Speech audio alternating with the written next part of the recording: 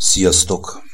Hű és igaz a mindenható teremtő Isten, mert ő, amit kijelent, az mindenbe fog következni. Mindent, amit most ezekben az időkben ennek a nemzedéknek kijelentetik, és kijelentetett a gyermekein, a prófétáin keresztül, az mindenbe fog teljesedni. Az Isten nem olyan, mint mi emberek, hogy megcsűrjük és megcsavarjuk a dolgokat, vagy mondunk valamit, és már pár perc múlva nem is emlékezünk rá, hanem az Isten hűséges a szavához.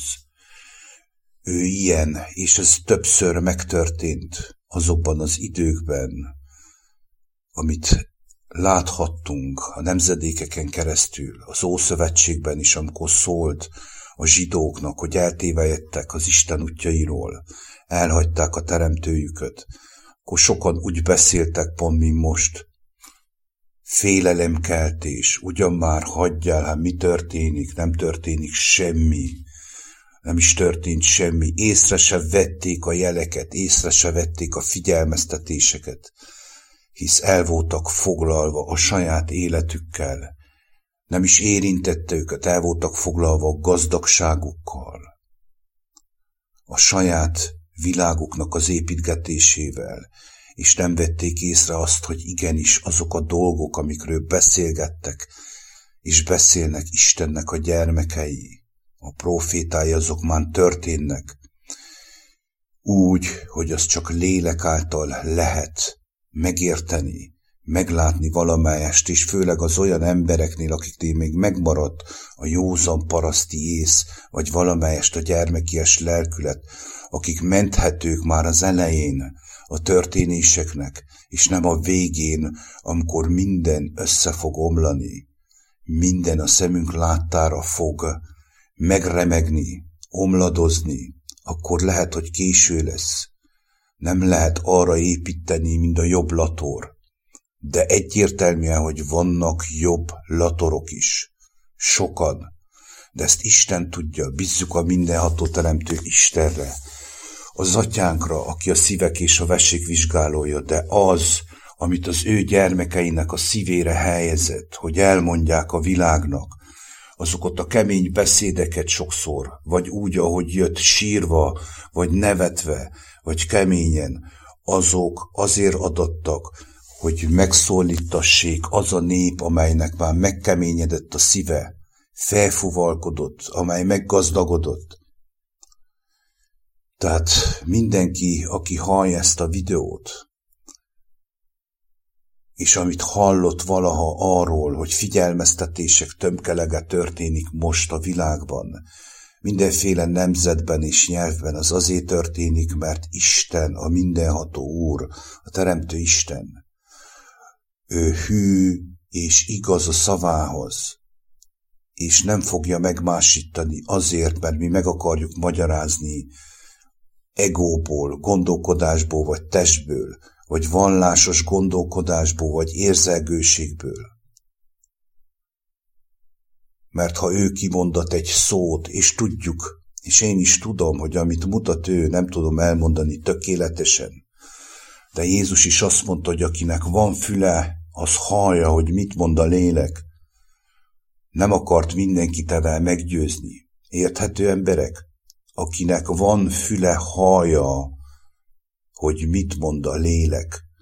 És hogyha a lélek szól, ő nem fog üres kézzel visszatérni.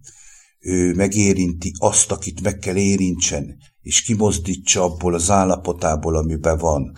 De aki meg van keményedve, és bele van ragadva a testiségben, a maga által elképzelt hazug világban, amit ő elhitt már, amit befogadott, amiben már ragaszkodik, amiben belefektett az élete idejét, annak is szólt, de ő nem hallotta meg, és most az az időszak jön, hogy erőteljesebben és erőteljesebben fognak lenni történések a világunkban azért, hogy ezek is meghallják, hisz Isten itt is a jóságát mutassa meg, hogy feltörje a kőkemény szívünket, És elmondok nektek egy rövid álomsorozatot, amiben egyértelműen megmutatta az Isten, hogy hogyan történik ez az egész, hogy mennyire meg vagyunk zakkanva, és mennyire nem akarjuk meglátni, és elkezdjük vádolni az Istennek a gyermekeit, a profétáit avval, hogy sületlenek mind,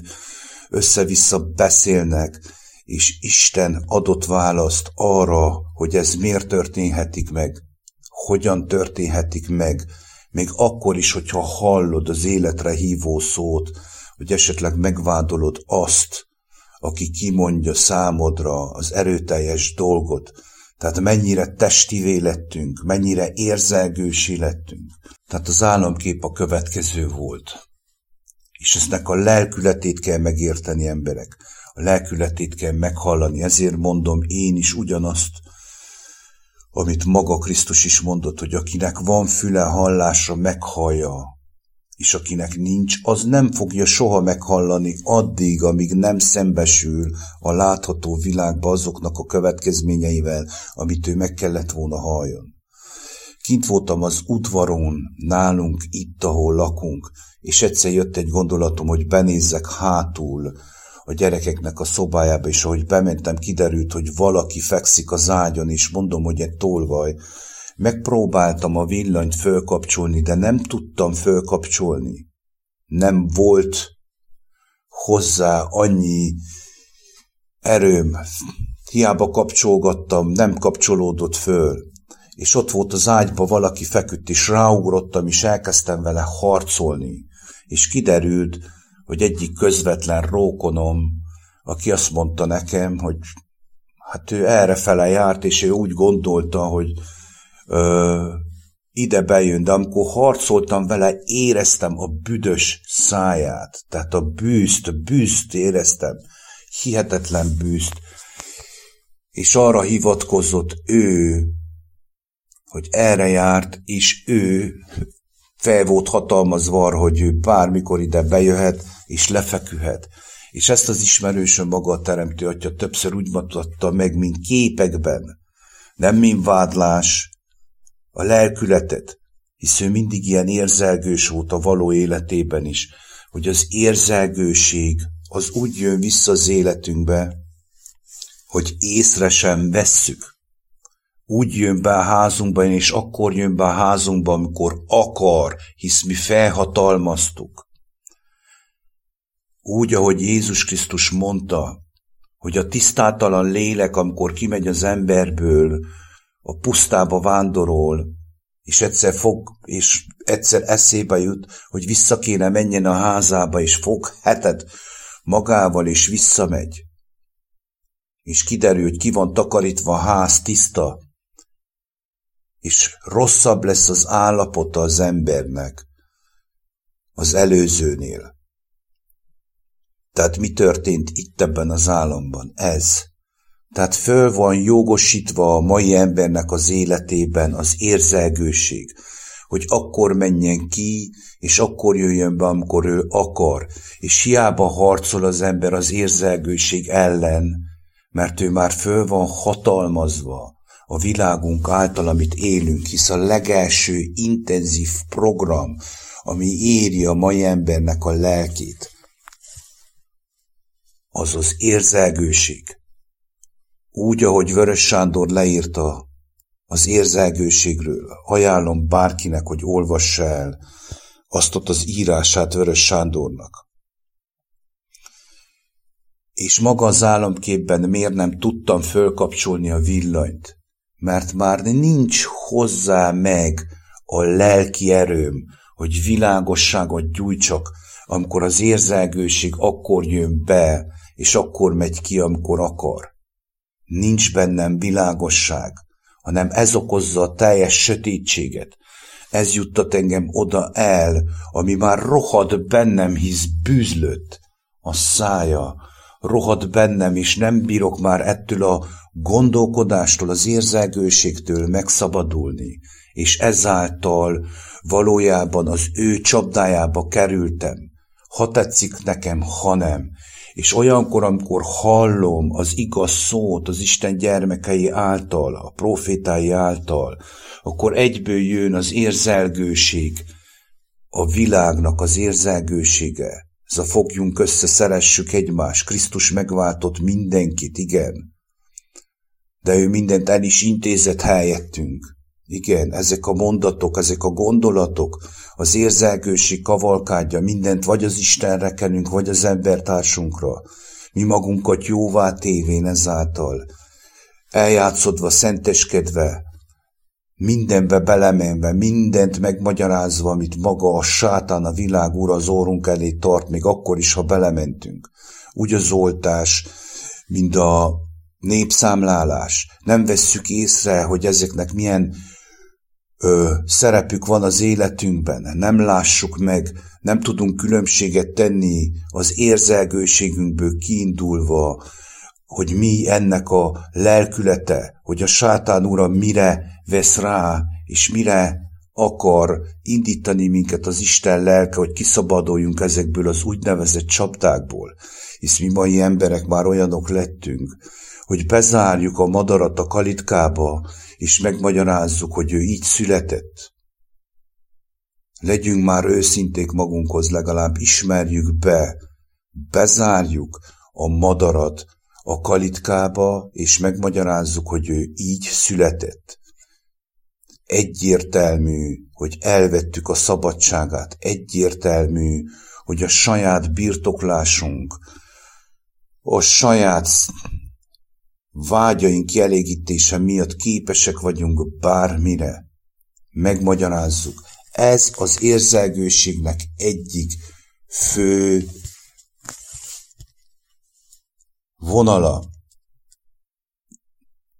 Az, hogy megmagyarázunk olyan dolgokat, amitől az Isten meg akarja óvni a lelkünket, hogy ne szennyezzük be magunkat.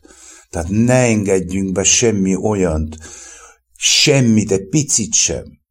Ezt tudják azok a gyermekek, akiket Isten kezdett átformálni, hogy az Isten mennyire féltőni, szerető atya, hogy mindentől megóvja az övéit, hogy ne legyen bennük semmiféle hamisság, semmiféle olyan dolog, ami valójában uralkodhat rajtuk úgy, hogy bármikor elragadhatja a lelküket, hanem teljesen szabaddá teszi őket, pont úgy, ahogy az előbb fölhoztam a madárnak a példáját, mert a madár szabad. Ő szabad, ő az Isten tenyerén él. Még ezt a példát is elmondta nekünk Krisztus, hogy nézzétek az ég madarait. Ők milyen helyzetben vannak, de mi milyen helyzetben vagyunk. Tehát pontosan a testi, egoista gondolkodásunk miatt az érzelgőség az annyira belénk van rohadva, ezt mutatta az Isten, és hiába próbálunk harcolni ellene, föl van jogosítva, hogy akkor jön be az életünkbe, és akkor megy ki, amikor akar. És ezért nem halljuk meg az életre hívó szót, ezért nem lássuk meg a keskeny utat, nem tudjuk meghallani Krisztusnak a kopogását, hanem mindent megmagyarázunk, és folytatom az álomképeket, és ez most még keményebb lesz. És ezt azért mondom ilyen erővel, és nem azért, hogy valakit meg akarok bántani, vagy valakit akarok fenyegetni, vagy kárhoztatni, hisz ez elsősorban elmondom, hogy nekem szól. Ez nekem egy tükör, a tiszta tükör által nem vonom ki magam ezekből a dolgokból, de az ember legalább Isten kegyelméből, hogyha belássa ezeket a dolgokat, hogy ezek igenis részesei az életének, és kéri a mindenható teremtő Istent, a megváltót, a megszabadítót, a Krisztust, aki ki tud minket ebből a rabságból szabadítani, akkor lehetünk a jobblatrok, és lehetünk abban a helyzetben, hogy ki tud minket hozni abból a helyzetből, amiben vagyunk. És nem építhessük arra az életünket, hogy Isten helyettünk a mi akaratunk nélkül ránk fogja erőszakolni az Isten országát, annak dicsőségét. Emberek, így nem lehet oda bemenni, nem lehet megismerni úgy Isten országát, hogy Isten ránk erőszakolja a jót, ránk erőszakolja a tökéletes, hisz ő már ezt megteremtette, minden értünk teremtetett, odaadja ingyen, kegyelemből, örökössé lehetünk, de csak azoknak, akik örömből, szabad akaratból önként válasszák ezt. Ezt nem lehet oda csak úgy bepottyanni, hogy megjöttem, mert eddig a földön tobzódtam, elkövettem mindent, belementem mindenbe, megengedtem magamnak mindent, és most ott már lejárt, hisz ez a test, ugye, atyám, hát úgy teremtetted ezt a földi létet, hogy ez nem örökkévaló, hát akkor most már jövök ide, és itt is el leszek egy örökkévalóságig a jóba, soha nem szembesülve, soha nem megtisztulva, nem megszentelődve, nem látva azt, hogy Istennek a kegyelme és az irgalma hogy működik. Mert általában ezek az erőteljes kijelentések azoknak az embereknek szól, akik meg akarják magyarázni valamilyen oknál fogva azt, hogy minden, amit az Isten kijelent, az valójában nem úgy van. És majd amikor meglássa, akkor nehogy késő legyen.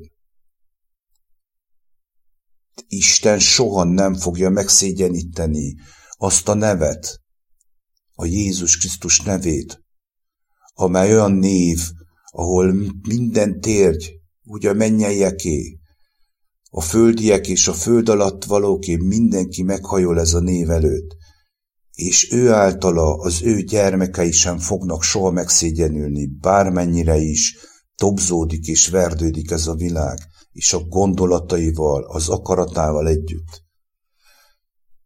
Ez így lesz, és így is marad, és így is volt mindig. A következő álomkép, egy fürdőszobába mentem be, két ismerősöm, egyik jobb kéz felől feküdt. A fürdőkádban, a vízben, a forró vízben, a gyógyvízben, a másik meg bal kéz felől. Körbe volt rakva a fürdőkád gyertyákkal, és ott áztatták a testüket.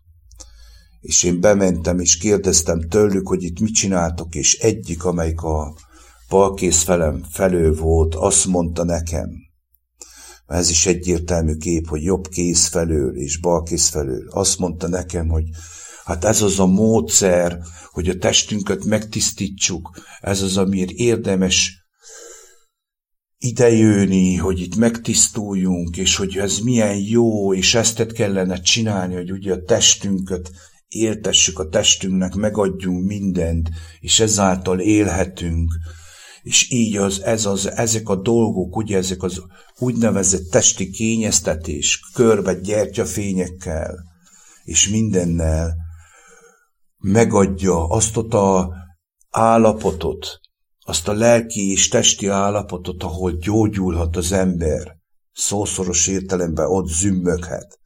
Ezt mondta nekem a bal, és megmondom őszintén, hogy olyan indulat lett úrrá rajtam, hogy egyenesen és nyersen elmondtam nekük mind a kettőnek. A jobb kéz felőli nem szólt, ő csak figyel, de ő is ugyanazt tette, áztatta a testét, kényeztette a testét. Gyógyította ezáltal, legalábbis ő ebben a hitben volt. És megmondom őszintén, hogy kőkeményen, egyenesen, mint a penge, mondtam nekük, hogy a test mire jó. Tehát maga azt a testet akarjátok ti meggyógyítani, megmenteni, ami rothadásra van ítélve, ami el fog rohadni, ami menthetetlen, aminek semmi esélye egyáltalán, hogy arról beszéljen, hogy mi az, hogy egészség, mi az, hogy egészség, hisz nem ismerheti ő azt ott meg, mert az egység, az lélek által történik meg, maga a teljes egészség, az Istenben történik meg, tehát nem a testet kell hizlalni, kényeztetni, puhítani, gyógyítgatni, hanem a lelket, hisz ez a test nem örökölhet Isten országot, ez a test elrohad, semmi, nulla, így mondtam nekük, És a jobbkéz felőli személy, azt tudtam, hogy fölismerte ezt az egészet, amit én mondtam, és meg is rökönyödött, tehát megdöbbent ezen az egészen, de tudta, hogy minden, amit én mondtam ott nekük, az igaz. A balkéz felőli pedig föllázadt. A jobbkéz felőli mellett volt is egy kisgyermek. Tehát már kezdett megszületni benne, még volt benne gyermekiesség, bocsánat, így akarom mondani.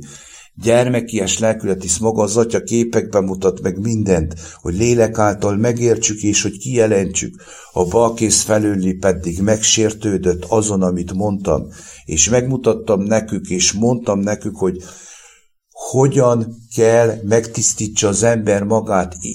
Egy nagy pohár vizet ittam előttük, amiben só volt, és azt mondtam, hogy ezt kell inni ahhoz, hogy igazából meggyógyuljon, és megszabaduljon a lelke.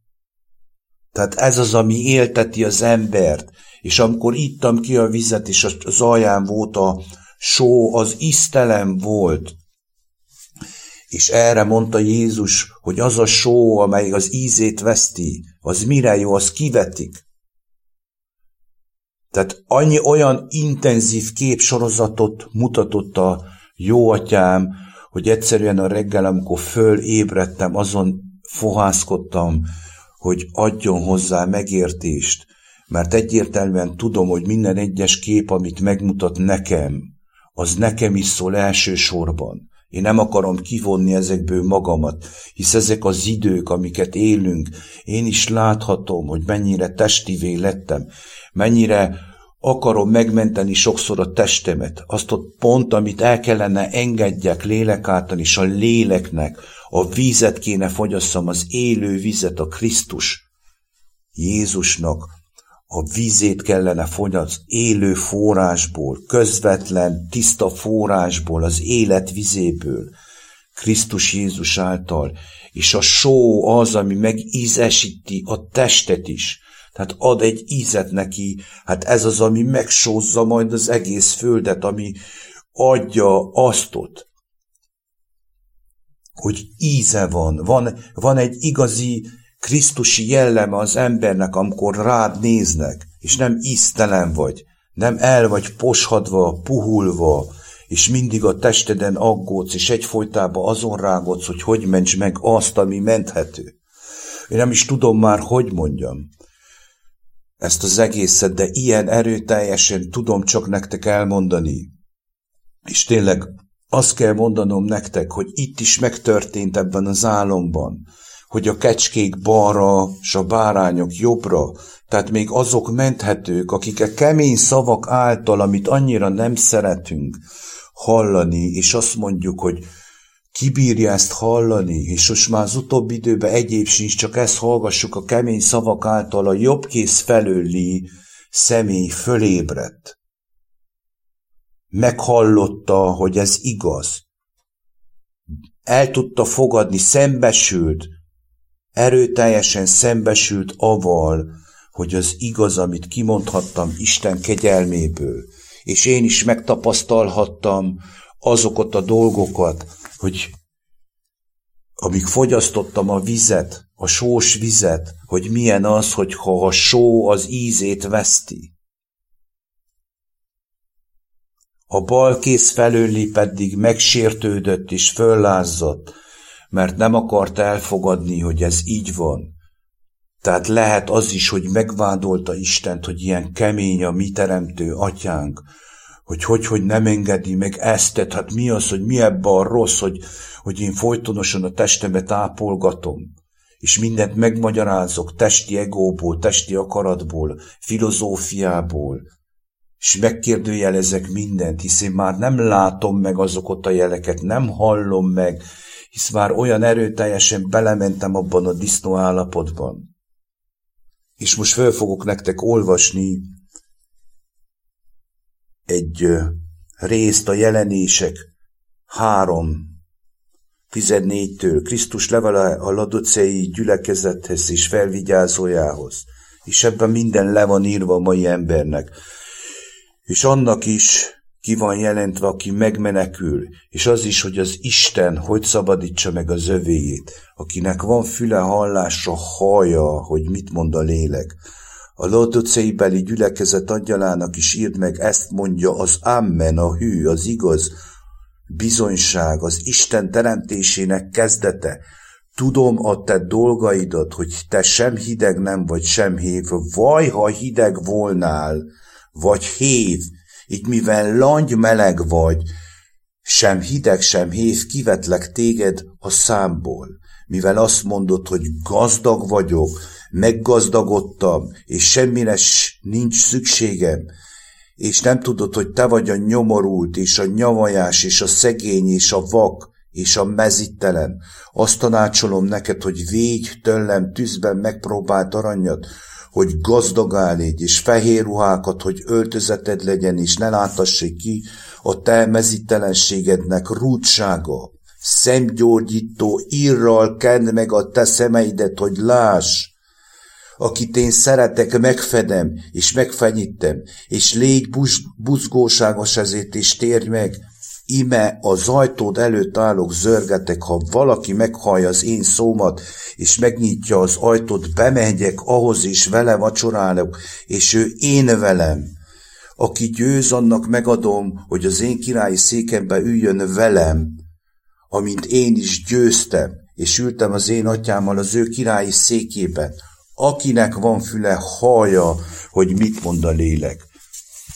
És akinek nincs füle, az nem fogja meghallani, hanem megsértődik, meg fogja magyarázni,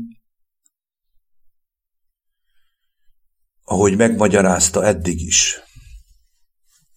Én ezt elmondtam, amit az Isten a szívemre helyezett, azért, hogy még ebben is, ebben az erőteljes kijelentésekben, amit az Atya kegyelméből kaphattam, álomképeken keresztül, ami egyértelműen, hogy nekem is szól, hogy kedves embertársaim, itt az idő, ne késlekedjünk, elég rég mondogassuk ezt, de most egyre hova tovább jobban látszódnak a jelek, a figyelmeztetések, hova tovább intenzívebbek, hova tovább rengeteg ember, több ember kap álomképeket, olyanok is, akik még nem is hallottak Krisztusról, nem is foglalkoznak egyáltalán ezekkel a dolgokkal, tehát nem hirdetnek semmit, hanem csak élik a hétköznapi életüket, kapják a jelzéseket, hogy egyértelműen történni fog valami,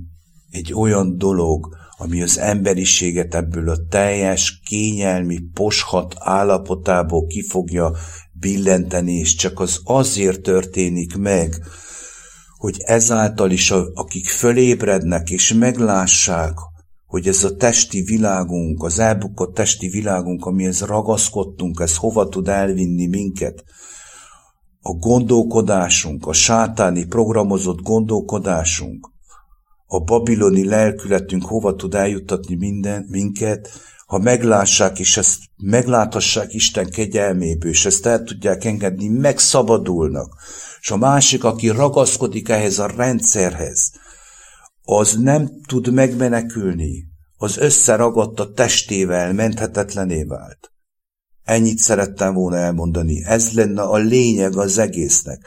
Tehát itt is az Isten ezekben a helyzetekben, ezekben az időkben a jóságát, a szeretetét mutassa meg a megkeményedett, felnőtt emberi világnak, a bemantrázott, megkötözött, hazug emberi világnak, hogy ki lehet ebből szabadulni az ő kegyelméből, de csak általa, és nem másképp, és ezt ő végzi el. Sziasztok!